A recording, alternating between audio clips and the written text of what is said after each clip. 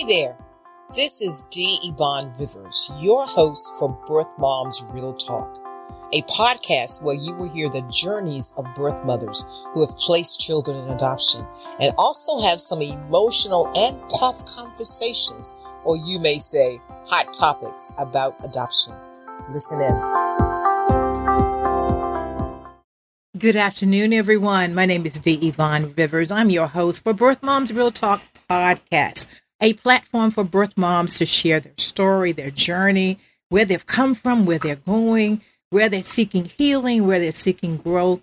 It allows them to tell their story. And you'll hear from moms who are in open adoptions, closed adoptions, young, old, whatever, have never told anyone before. So I'm just so happy to have as our guest today, Angie, and she's going to talk about her story. She's going to start first, say where she is and where she grew up with, and starting from her childhood and moving forward. So welcome, Angie. Hi, Yvonne. Thank you so much for having me and doing this podcast. It's so important to get the stories and experiences of birth moms out there to the larger community. My name is Angie Swanson-Kiriakou, and I use she, her pronouns. And I want to acknowledge that I am joining you today from the traditional territory of the Chumash people. I'm also the new executive director of an organization, a 501c3, Empower Alliance, and we exclusively serve birth mothers throughout the state of California, as well as birth moms throughout the country. So again, I'm really excited to be here. Very good. Very good. I think we were talking about where your territory you're in with that. So we have all kinds of story and history. So we'll move on with that and talking about, share with us where you grew up and how was your life as a child? Sure. I am a Gen Xer and I grew up in Orange County, California. I've lived in California my entire life. I am an only child. My parents divorced when I was 10. It was a very tumultuous, chaotic household. I've said a lot that my parents probably shouldn't have married. They were high school sweethearts and got married, I think, a few months after my mother graduated from high school, because that's what, you did in the 1960s. And, they were married about 10 years before they had me, and they probably should not have had any children. There was a lot of mental, emotional, and physical abuse growing up from my mother. My father was out of the house quite a bit. He worked a lot. And, for a long time, I was really resentful of that. As an adult, though, I realized he was probably doing that to preserve his own well-being. It was still, though, that I was the child where my mother directed all of her rage towards. I didn't find out until I was probably, in my early 30s that I knew my mother was an alcoholic. I always thought that she started drinking when I was a teenager. I didn't find out until my early 30s that she had been drinking years before that. So for me, that started putting pieces of the puzzle together. Like I would remember times where, I was in the band when I was in elementary school, and after a performance, waiting outside school for, all the parents are coming or caregivers are coming to pick up the kids, I was always the last child, and I would wait and wait and wait, and would it get to the point then where a teacher or the principal would say, honey, is anybody coming to get you? Do you need a ride? Yeah. And then eventually, she would show up. So there were a lot of instances like that, even thinking back to, the police following her home one night and her having an altercation with the police in our driveway of our home. Let me ask you, Angie, sure. How did that affect you? I mean, what impact that, because you say elementary, so what, 10, 11, 12, that age at that time? I have really vivid memories of being a toddler and her, just screaming at me, hitting me. Those were a lot of my memories. And it's,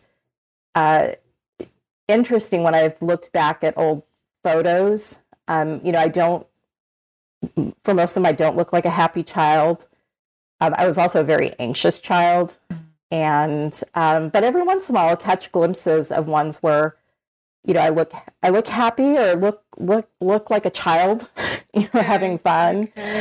But, it really eroded my self-esteem, my self-worth. I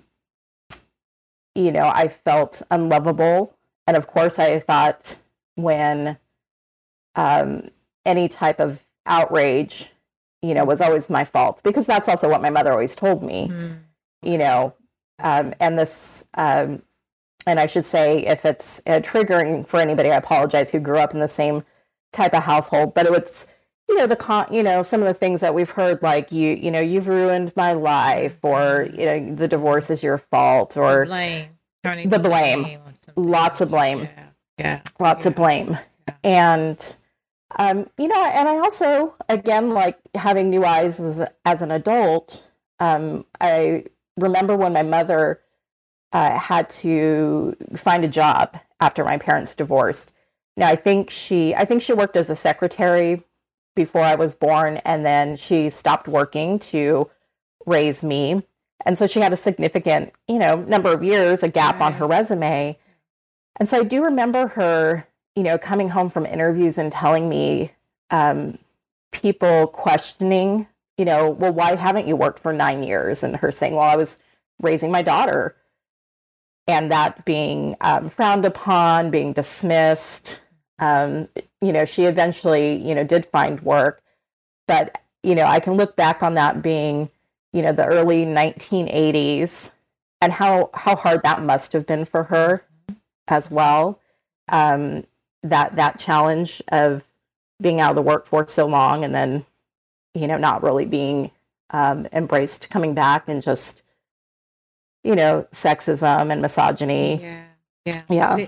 Did you find yourself you could have a conversation with her when you got to maybe a teenager to talk as mother and daughter?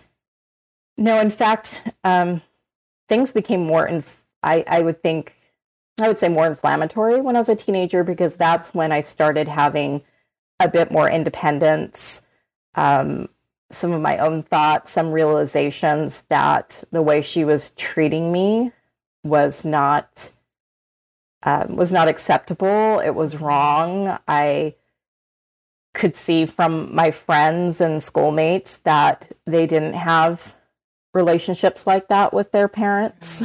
Right. And, there was also a lot of, my mother also, I think she struggled with an undiagnosed eating disorder, and she passed on a lot of body shaming and fat shaming to me, and put, at 8 years old, put me on a diet. And that's something that really stuck with me for decades, that I am just now, beginning to unravel. Right. Did you have a sense of the household you grew up in, having the only child, that this was normal until you saw other things outside your family? So it kind of varied. I remember I loved my first grade teacher. Her name was Mrs. Burnt. I still remember her. She was so... let me say, I think we all remember our first grade teacher. Mine was Mrs. Lee. It's like we remember our first grade teachers. Uh-huh. Yeah. Okay. And I still remember my sixth grade teacher was a Mrs. Lee. So, and she was fabulous too. But I remember she was so kind and lovely, and had such a wonderful demeanor, and was so patient. I really struggled to learn how to read. I don't know if there was an undiagnosed learning, disability for me, but I really struggled. But she was still so kind and patient, and I felt like she believed in me. So I would have those moments where I would look, be in class, and I would look at her, and I would think, I bet Mrs. Burnt doesn't yell at her kids.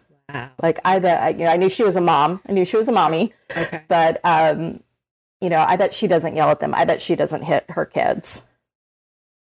And then I would go, so I'd have these brief blips of, clarity or a greater self-awareness. Right. And then just the negative self-talk would seep back in, that I would hear from my mother. Did you have any friends while you were a teenager, or did you develop friendships, or was that easy for you or hard? Oh, elementary school was so rough for me. I was teased a lot. I was bullied. I was very, very shy, very anxious. But, and I also had the mother that didn't allow anybody over to our home because it was very much, how do things look to the outside world? So the outside world, she was very physically beautiful, dressed very well. Our home was immaculate for a time being. Okay. But if you really, saw behind the doors, it was just dysfunctional chaos. And so I didn't, it was people probably thought I was a weird kid. So, okay. You want to come, yeah. huh? Yeah. And I read a lot. I loved books and I loved music. And it wasn't until in 8th grade we moved. So because of the divorce, had to sell the family home, and we moved, and I had to change school districts. And that was probably one of the best things for me, because I had started getting a little bit more outgoing. I learned how to, use a little bit of makeup. So I think I was probably feeling a little bit better about myself. And then I met my wonderful friend, Kelly. We're still friends to this day, but she was one of the first people that I met at my new school. And then from there, began to develop more friendships and be a little bit more outgoing, have a little bit more fun, even though there was, again, chaos at home. Yeah. Took as many opportunities as I could to be out of my home, to be away. So what was your best thing you liked about school? I really enjoyed, I had for the most part some really wonderful English teachers up until 12th grade. They were fantastic. I had, some good I really excelled. I did really well in English and history. Math was a struggle for me. Had a lot of sexist math teachers, which I didn't realize back then. That was, part of the issue. I was, believe it or not, I was a cheerleader for a couple of years, and so I had a lot of fun with that. You stepped out for a cheerleader now. I did, yeah. Yeah, congratulations for that. Oh, thank you. Yeah, I really liked the performance aspect of it. So I liked dancing and cheering. I still didn't quite fit in with, you say cheerleader, I'm sure people have, their stereotypes, but I didn't hang around with the football players or, not with all the other cheerleaders. I had some other fellow cheerleaders that were friends, but not, all of them, and still had, my other friends that weren't, involved in school activities like that. But that made a couple of years of high school fun. Okay, good. So move on into, when did you have a boyfriend or start a relationship? All of that to you having your child. Sure. So I grew up, and I think there's still the messaging today, but, especially growing up in the 70s, 80s, 90s, for a lot of girls and young women, if you don't have a boyfriend, if you're not loved by a boy, you're nothing. You have no meaning. And so I didn't have a lot of love at home. So I really wanted to find that love from someone else. I always, because of my mother and her disordered eating, her focus on, appearances. And, she would often tell me, she would say about herself, I'm beautiful, you're ugly. So I was also constantly hearing messages that you're ugly, you're ugly, you're ugly. So for me, I ask you this? Sure. Did she hear those same messages when she was growing up? I'm not sure. Not to, and I could probably talk about this for hours, but she, going back to what I mentioned, sort of, I wasn't allowed to have other kids over at home. She also isolated herself and me from her family, as well as, because when my father and mother divorced, he remarried fairly quickly. That person had 3 children, and he pretty much for the rest of his life focused parenting those children. So I didn't have for most of my life, I didn't have a relationship with my father, and also didn't know my mother's side of the family. So I would hear stories from her about her childhood where, mirrored a lot of how she treated me. When I was in my early 30s, I had the opportunity to meet one of her siblings who was close in age to her. And they had a different recollection that she was the last child of 6, and that she was adored and, in his words, spoiled. Okay. Because the other siblings had grown up, were significantly older and grew up during the Depression. Right. So I still have so many missing pieces of my family history. Mm-hmm. So to answer that question, I'm not sure.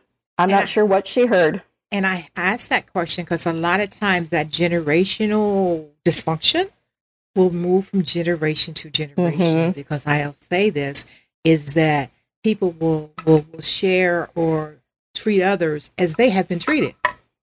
So as if they don't know any other way. So unless they're shown another way, or they will do what they know to do. And so when you said that comment about, she would say, I am pretty or beautiful and you're ugly. That came from somewhere. That came from somewhere. Yeah.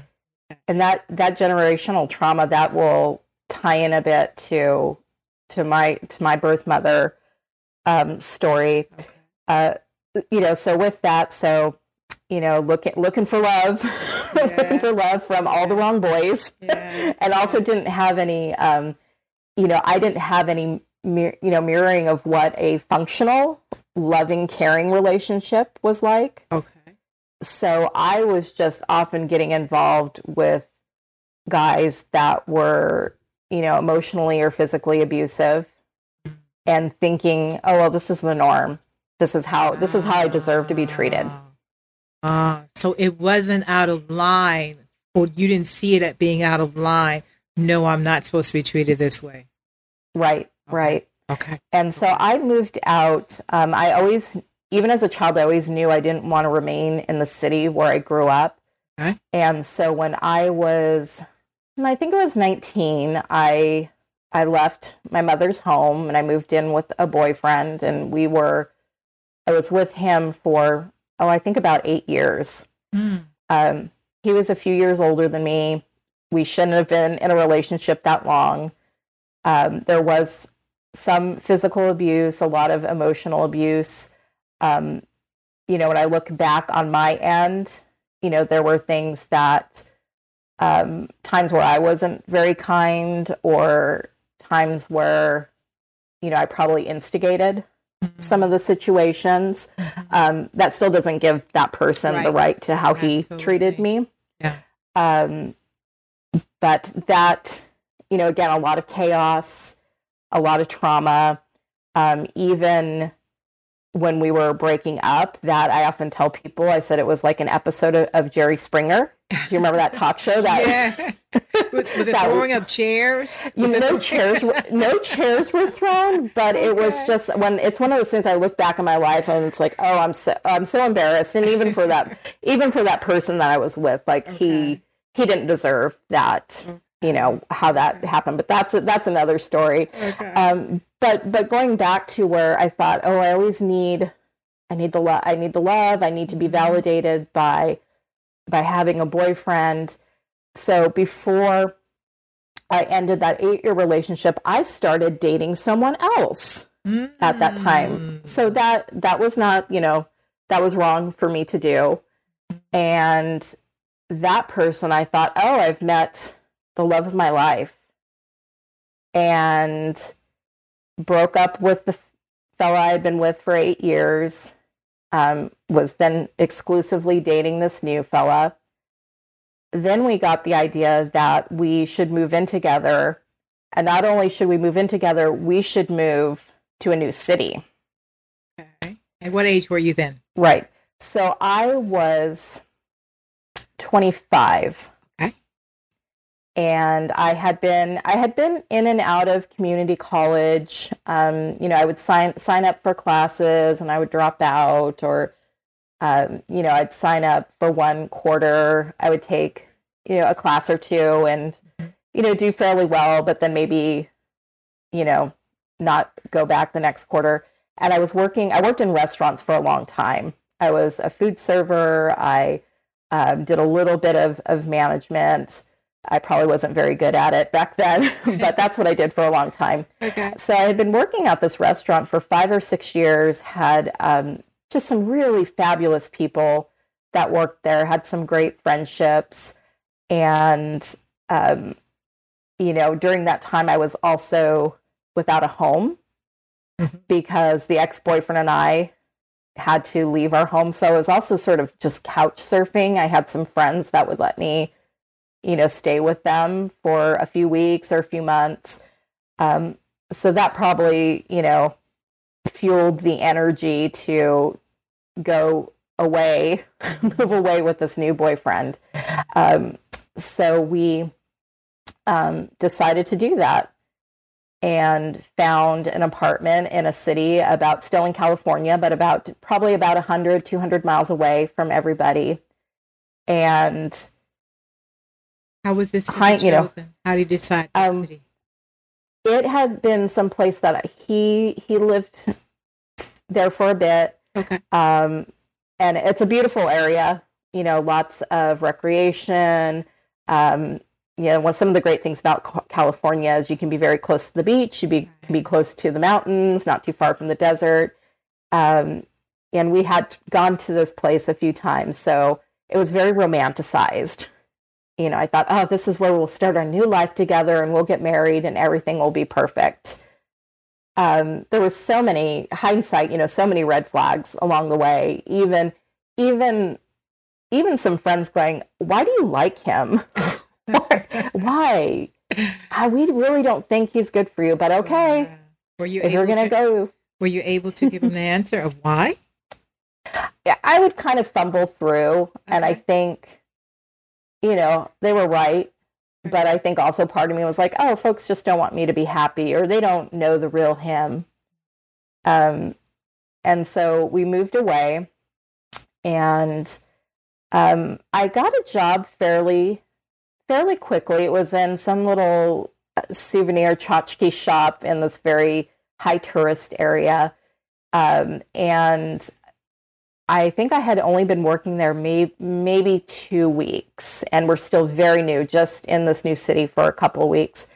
And my boyfriend but we only had one car, and he was supposed to pick me up from work, and he showed up very drunk.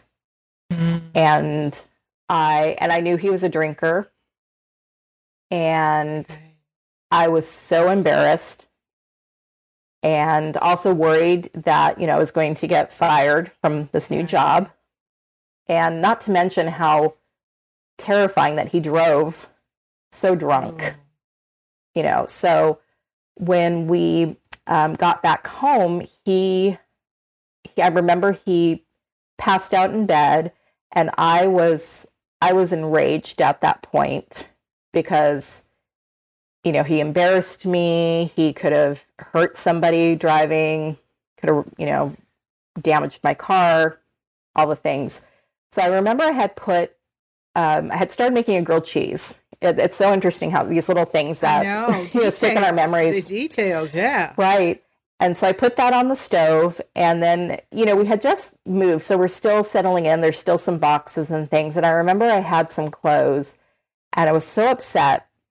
But I started just throwing clothes on top of him. And he's on the bed, passed out. And that was, not the most healthy, not the most functional, but just being so like, didn't know how to, well, one, there's no reasoning with someone when they're that drunk. He's passed out.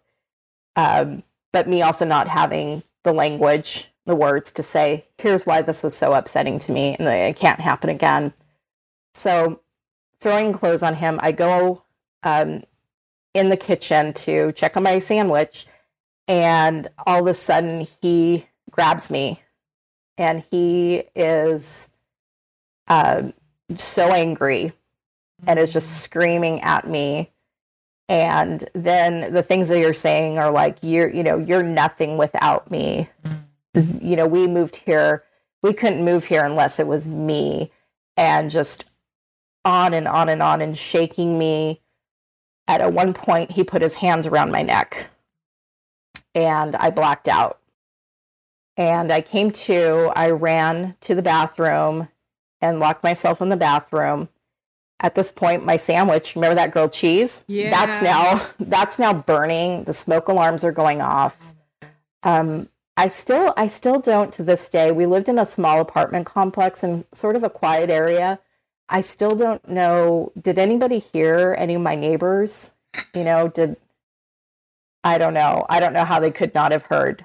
Was that your question? Did they hear what was going on with just that fight, the yelling, the screaming, and then adding to that the smoke alarm going off. Right. So I remember, was that a concern that they would have heard all this stuff going on, or was it, why didn't they come to help you? I think at the time, I think it was a mix of both. Okay. It's why isn't anybody coming to just check? Okay. But also that shame and that embarrassment, like, oh no, like, people are going to think, quote unquote, like I'm crazy, or, we're trouble. And did part of you go back to your child?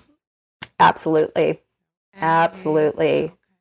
Yeah. And so I remember, sitting on the bathroom floor, shaking and crying, and thinking, oh no, what have I gotten myself into? What have I done? And then more shame. I can't go back home. Everybody will say, I told you so. Oh my God, people were right. I shouldn't have moved here with him. I shouldn't be with him. And, I carried a lot of, I've been someone who's had, carried a lot of shame and a lot of secrets, starting from a very young age, and just feeling really, really scared, really dejected, and not knowing what my next step was going to be. So during this time, as he's also struggling to find work, I wouldn't find out till, a few months later, years later, he lied quite a bit. And, I'm not going to give him, I'm not a psychologist or a psychiatrist. I'm not going to try and diagnose him, but he is a person that had tremendous issues. Okay. And so during this time, I'm just trying to be a good girlfriend and not upset him. And, I'm working a really, a low paying job. I'm not having any success, finding something that's a bit more stable. He's struggling to find work. We're then struggling to pay rent, sometimes struggling to find money for food. And during this time, so the months are passing, I am not having my period. And I tell myself that, it's stress. I'm anxious. I've always been an anxious person. Okay. It's just the stress. Okay. And then I start having really what would be really horrible morning sickness any time of day, not just the mornings. Right. Still telling myself I'm stressed. Oh, it's anxiety. And it took me a while. It took me a few months before I actually went and took a pregnancy test, because I thought, oh, there's no way I can be pregnant, even though we're not using any birth control. Was that the denial in your life going on? Absolutely. Then? Okay. Absolutely. Okay. I grew up in a lot of people steeped in denial in my family. It's still something I have to be really, conscious that I don't, I don't go that path, even now. Yeah. He was, not necessarily very supportive, or didn't make it easy for me to access birth control. But I thought, oh, it'll be fine. And I don't want to, I don't want to upset him. Everything will be okay. Everything was not okay. Yeah. Yeah. So when I, finally received the positive pregnancy test, I initially wanted to have an abortion.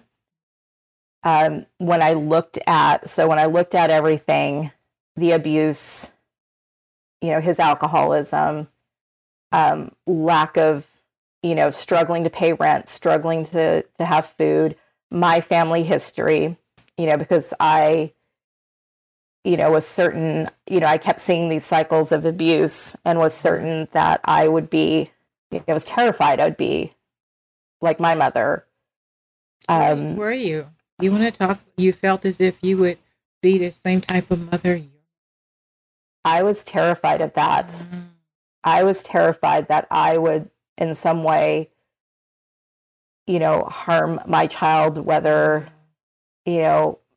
mentally or emotionally. I didn't think I would, hit a child, do that, but just the, mentally and emotionally. And then also hating, I hated myself, that was another piece of it, that I didn't think I was necessarily capable of anything, really. Of any goodness. Okay. I asked that question because you talked about how you realized the effect it had on you, on how you were treated.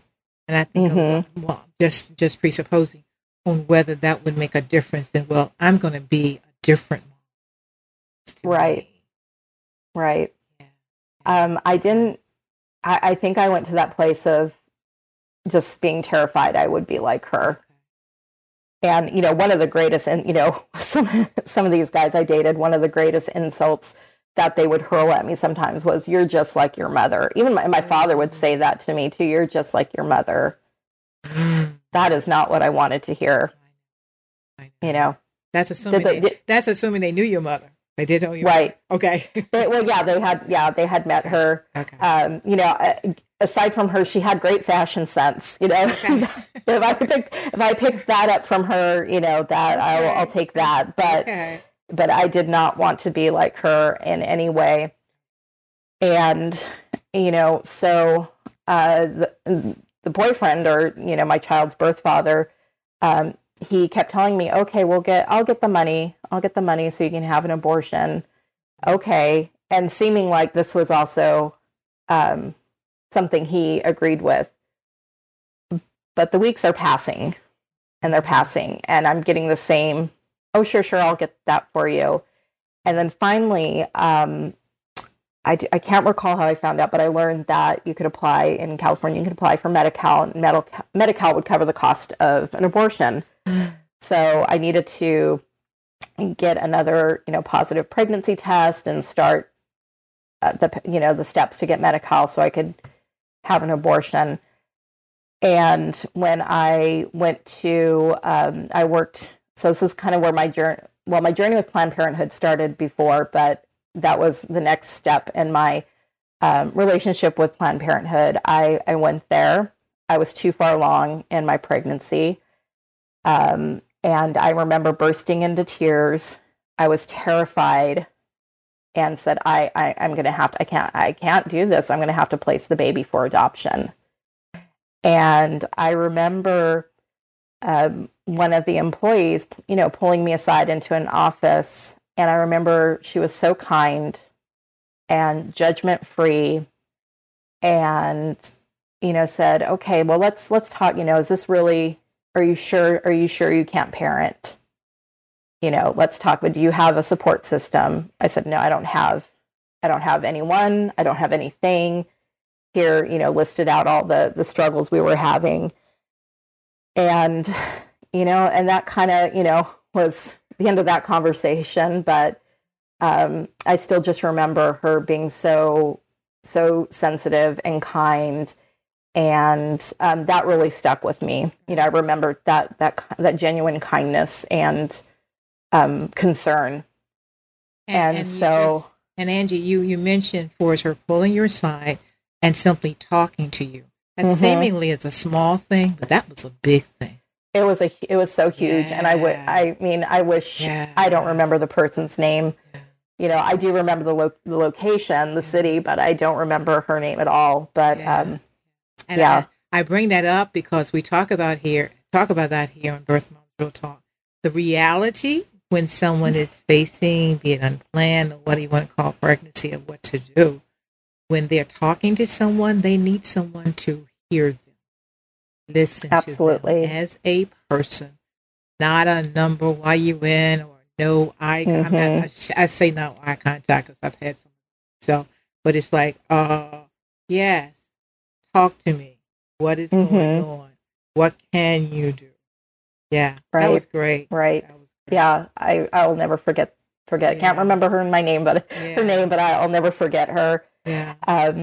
And so I went home and, told my boyfriend what was happening. And I said, I think, we're not capable of raising this child. And I think we should place the baby for adoption. And he said, okay. And I don't recall him giving really any pushback. And this was back in the day. I didn't have access to internet. This was still the early days of the internet, but I remember pulling out the Yellow Pages. And for anyone who doesn't know what the Yellow Pages are, it's a big paper book with all the phone numbers. A phone book. Then there was a separate Yellow Pages for the white pages and the Yellow Pages. Yeah. So we're teaching people who are younger than 40. All the millennials, the Zers, all of them. Yeah. But and I remember, and I have nothing. I was so uneducated and so ignorant about adoption. I had known, here or there, maybe have met a couple people that said they were adoptees. Never had deep conversations with them. Right. What I saw in the media, which the media does a horrible portrayal of, in general, of birth mothers and adoption. And so I went into this just really ignorant.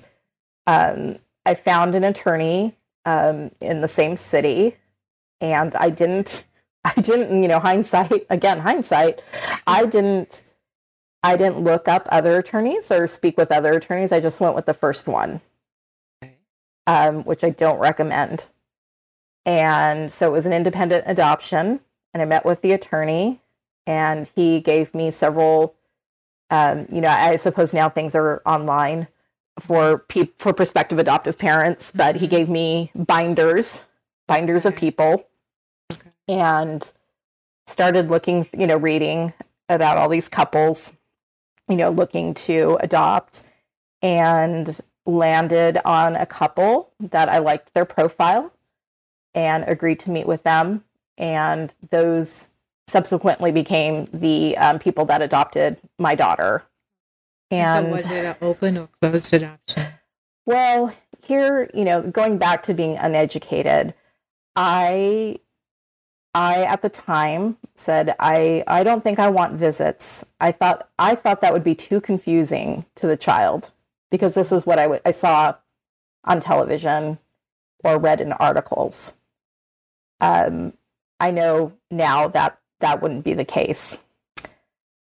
So I also thought, and I hear this from a lot of birth mothers too, that they don't want to, quote unquote, bother. I don't want to bother the adoptive parents. So I also had that, because keep in mind too, I think my self-esteem is just in the gutter. Right. So I'm thinking, oh gosh, they don't want to hear from me because I'm a bad person. So I said, I want photos and letters 2 times a year. Big mistake.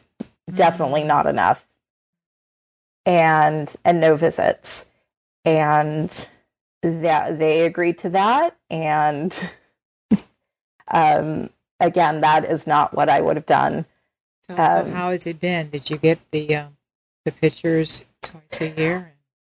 You know, I really struggled in the, another part of the story. This, isn't unusual. I really struggled when I came home from the hospital without my baby, without my daughter. Empty arm syndrome is a syndrome for birth mothers. Right. Leaving the hospital with empty arms. Yep. And no one, I did not have anyone advocating for me. I did not have my own representation. We use the same attorney because in California, dual representation is still allowed. I do not recommend that. Everybody, in any legal transaction, people need to have their own advocates, their own representation. Absolutely. Yes. And no one prepared me that, you hear, and it still even happens today. If you look at various websites or literature, often of adoption agencies, adoption attorneys, crisis pregnancy centers, it's very vague information. And this is my opinion, I don't believe it allows the pregnant person to be fully informed. Absolutely. So I never saw anything, you would see something like you'll be sad for a little bit, but knowing that your child is safe. I didn't know my child was safe, but knowing your child is safe and happy, you'll be fine. You'll move on. Yep. You'll move on. You'll move on. That's it. You'll move on. You'll move on. Yeah.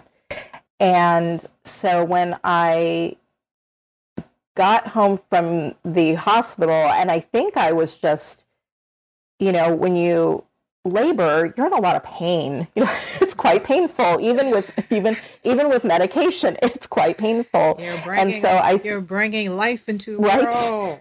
It's this tremendous force, and then you're not. And for me, I was fortunate. I didn't have pain. I didn't have long-lasting pain after delivery, or physical pain, I should say. Just probably. Nothing that I needed to stay in the hospital or have, additional medication to help, manage that pain. But then, so I think I still had sort of maybe the endorphins of like, I'm no longer in physical pain. And so I remember, I stayed overnight in the hospital. I think I was probably discharged late afternoon the next day. By then my daughter was, with the prospective adoptive parents. And I remember coming home and just, the wave of grief hitting me and postpartum depression. I was already someone who had undiagnosed depression and anxiety. I've said a few times here, like, I was just a very anxious child and young adult. And I was completely devastated. And I don't even know if devastated covers it. I was sobbing. I couldn't get off the couch.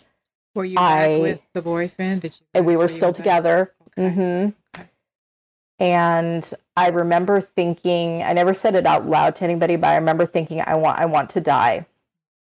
And I didn't have a plan. I didn't necessarily think I was going to try to end my life, but I remember, sort of praying to, a higher power to please just, I don't want to wake up. Please just let me die. The pain was so hard. It was immense. And I still, and I'll share this. I remember the second day in the hospital, the last time that I held my daughter when she was an infant in my arms. I remember handing her over to the adoptive mother and watching the adoptive mom walk out of the hospital room with my daughter. So you experienced passing to your child? Wow, that was hard. It is etched in my brain. Yes. And I have never forgotten that. I had, for many months, nightmares, just reoccurring dreams of that image. And even to this day, so my child is now 24. Even to this day, when if I'm under tremendous stress or having, an anxious period in my life, I will still have those dreams. I won't have them for many, many months or years. And then when I'm in times of stress, like just one evening, there's that image that pops up in my dream. So are you in a union with your child? How does it transpire after you had her? She was with her adoptive parent. So walk me on that journey since then. Sure. So I continue to receive twice a year letters and photos. I didn't have any visits, unfortunately. The first year, they did send photos every month. I ended up requesting that because I wanted, babies change so quickly. And I wanted to see her development, at least over that first year. And then when my daughter was 12, her adoptive father reached out to me, sent me a message, and shared that they were planning her bat mitzvah, and they were creating some type of video photo montage, to play for the party. And he said, "Would you be interested in a copy?" And I wrote back, "Of course, yes, would love, absolutely would love to have that." And this was back when you would receive a CD, a disc. Right. No more CD players. Yeah. And so I remember he mailed one and it wouldn't play in my computer, and then I had to, and I even felt like, I remember being embarrassed, still these feelings, these issues with, self-esteem and feeling like I'm a bother and I'm a burden. And I remember being so embarrassed going back and asking, gosh, I'm not sure what's wrong, but the disc isn't working. And he said, "I'll send another one." He sent a second one, and that one didn't work. So did you ever see it? I saw a tiny, there was like a little tiny blip that played, and I remember it was of my daughter and one of her friends. Okay. And I'm just like hearing like 2 seconds of her voice. Oh, wow. Was just so incredible, though. But now seeing this tween, going from where I had just all these still photos of her development to here's this fully formed person, right? Who's about to venture into this new part of her life. So about a year or so later, her adoptive father reached out to me again and said, "I'm going to be in California." My daughter was born in California, but was most of her childhood, she lived in another state. Okay. So her adoptive father reached out and said, "I'm going to be in California for some business and actually and visiting some other people throughout the state," and indicated that my daughter wanted to meet me if I was open to that. And so I said, of course. Yeah. And so she was about 14 and a half at that time. And that was just so, I don't have all the words for it, but it was just so wonderful and beautiful. And I also remember, and her and I will laugh about this now, but I remember being so anxious. So the plan was to first I would meet with her and her adoptive father over lunch. And then later in the evening, we'd all meet up with my husband. And I remember driving to the restaurant and calling my husband and saying, I'm so scared. I'm going to throw up. And he's just always been so loving and supportive. And said, I know it's scary, but you're going to be fine. And this is really, really exciting. And it turns out my daughter had shared with me that she was also going through the, "Oh no, I'm going to throw up," because the same type of anxiety. So now, we can kind of laugh that we were both sort of having these moments of, oh, we're going to vomit. Yeah. Experience. With my son and I, it was like we're meeting in a different place, sort of midway between us. And I think we were met. It was like, I haven't slept in 3 days. He said, I haven't either. It's like, yeah. Right. We have that. Now, I'm not hearing adoptive mom. Mm-hmm. That's good listening. So I haven't had much contact with her at all over all these years. I have seen her one time. My husband and I had the opportunity a few years ago to go to the state where they lived for a long weekend. And at that time, the adoptive parents had divorced. And I saw the adoptive mom during that visit. And that was several years ago, and have not had communication with her since then. And she lives in a different area than my daughter. Okay. Yeah. So, it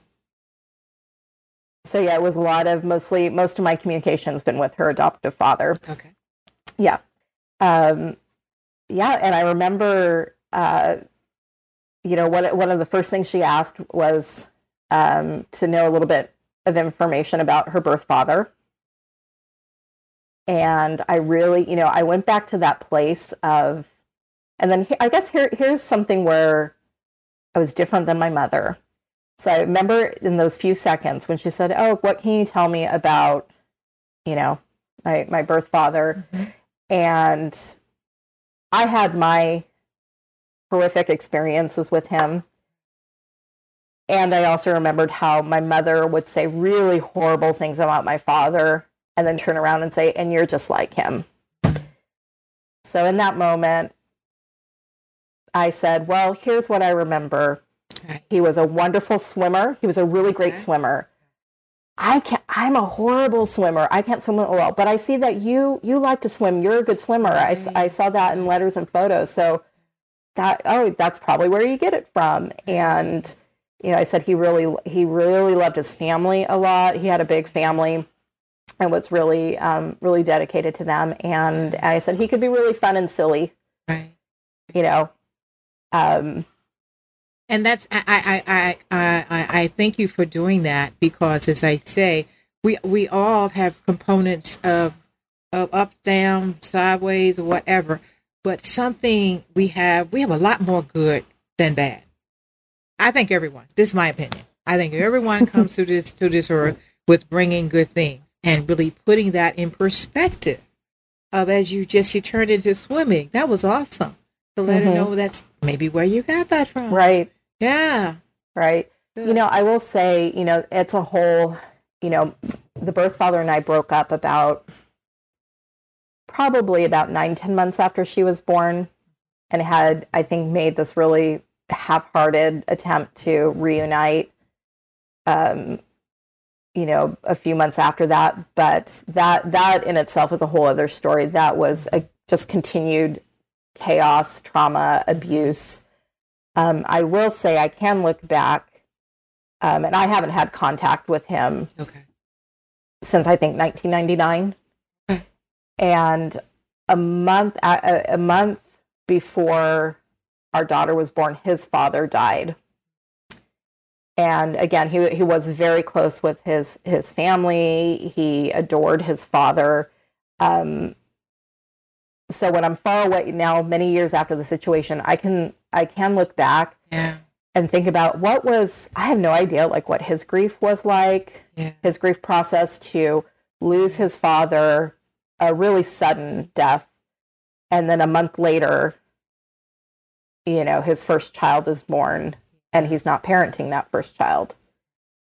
So I have no idea what that a lot of was like for him. Trauma on both sides.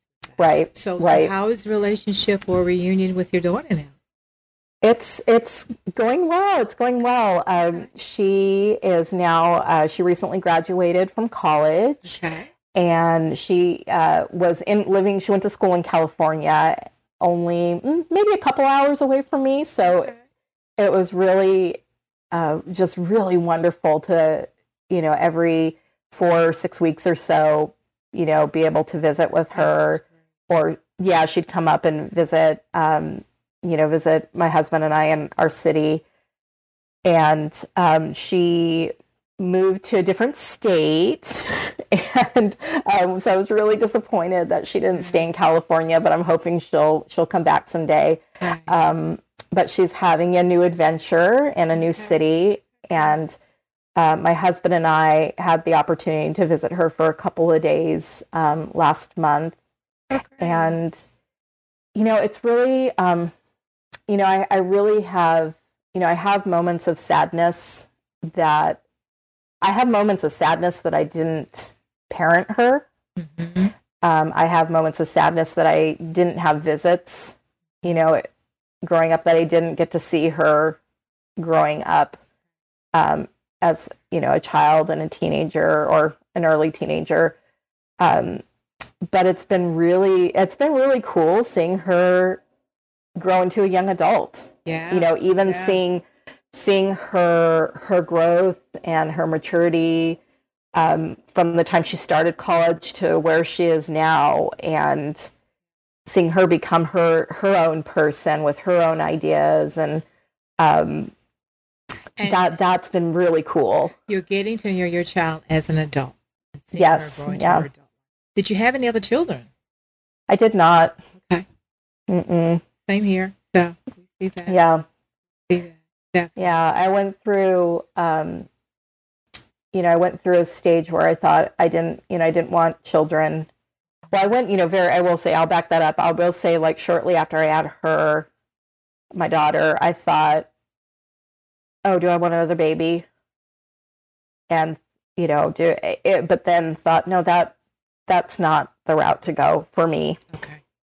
And I mean it like a few months after she was born, which I think a lot of birth moms, have that feeling. Yeah. And it is wise that I did not. Okay. And then for a long time thought I didn't want to have children. And that was something my husband and I had agreed on. And then shortly after we got married, both of us thought, oh, well, maybe we do. Maybe we do want to have a baby. And then, it just wasn't in the cards for us. Okay. So, but that's okay. Yeah. Well, Angie, you've shared your journey, and what a journey that we all have with that. Yeah. Thank you. But as we know here on Birth Moms Real Talk, we have a hot topic. So, and which really we put a word out there or a phrase, and we talk about it realistically, the real talk here. What's your word for the day, Angie? Anger. Woo, woo. Now that can just go ring around the roses and world and every kind of different perspective of it. But let's hear, what is anger? What does that word do for you? Or just talk about anger. Well, I think for a lot of women, girls and women, we're told not to be angry. We're told that being angry is ugly, or it makes others feel uncomfortable, or we're told to suppress our anger, or that, we're, again, I'll say that word that I do not like, crazy, that we're crazy if we're angry. Right. And I see that as a way of just silencing people, in particular women and girls, and definitely, members of the BIPOC community. And it's invalidating. And what I've often said when I've talked to not just birth moms, but other people, if you're angry, it's usually because there's been some sort of injustice that's occurred. Absolutely. Does it make you angry when you're being told not to be angry? 100%. Talk about that. Right. That to me is really just, again, a way to silence or control me or someone else. I've been called the angry birth mom before. I've heard other birth moms called that. I've heard adoptees called angry. Angry adoptees. Yeah. But again, it goes back to if there's an injustice, if there's a systemic issue that is causing harm to people, is not allowing them to lead their most fulfilled lives, to lead healthy, happy lives. Like, yeah, that's an issue. That's something to be angry about. Yes. And, for me, part of how I found my way to, eventually becoming I worked for Planned Parenthood for 13 years before I stepped into this new role a few months ago. And so, again, it's where there's spaces where people, are not having, proper factual information, or given the ability to make decisions for themselves. When people have that taken away, that's very upsetting to me. And so what I saw as I connected with Empower Alliance many years ago, that was first attending one of our therapeutic retreats. And at that time, before then I had never met to my knowledge, another birth mother. Wow. And so I remember attending my first couple of retreats. And I think it was during the second retreat where there was a young woman who had placed her infant maybe a few months prior. So still very, very, very new, very raw, grieving. I remember her curled up on the floor, sobbing and saying, "I don't understand why I'm still sad. I was told it would get better. Why am I so sad? Why am I depressed?" Yeah. And I remember this birth mom was maybe just a couple years older than my daughter. And I thought, and we didn't, I know we have limited time, but there's so much more I'd have to say about the adoption process that I went through. And seeing this young woman and thinking, oh, this is wrong that this young person during this time was told the same lies I was told, who was not given adequate information and the same, going back for decades, you think of, the women from the baby scoop era, the same thing, you'll move on, you'll be fine. And no, this is a lifelong They were lies. challenge. They were lies. They were lies. Right? And so when someone lies to you or purposely withholds information, omission, there is a right. There is a right, absolute right to be angry about that. Justified anger. Justified anger. And the thing of it, as we say, it makes me, that's why I asked you, do you get angry when people tell you not to get angry? And I would turn my head, what do you think? I mean, really, what do you expect me to do? What do you expect me to do? Yeah. So talk more about Empower Alliance when we wind up here and what services you offer, as well as what things are you putting into place to really fight against it as best as you can. So the organization was founded in 2007. And, I'm happy to say that I am the first birth mother to be in the executive director role. So that's very exciting. Good move. Thank you. When I heard you were appointed, I said, Thank good you. move by the board. Thank good you. Move. It's an honor that I do not take lightly. And right now, our board of directors is 50% birth moms, and we'll be electing some new members very soon. So we're actually anticipating that number of birth moms on the board to go up a little bit more. So we have, great representation of our clients on the board. And we offer a handful of services. So I had mentioned our therapeutic retreats.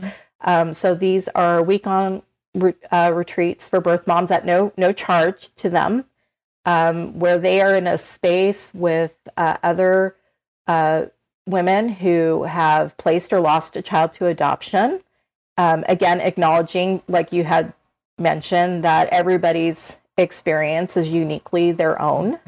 But it's a space for them to attend educational and therapeutic workshops, topics related to, mental wellness, adoption, but also looking at the birth mother as a whole person. Yeah.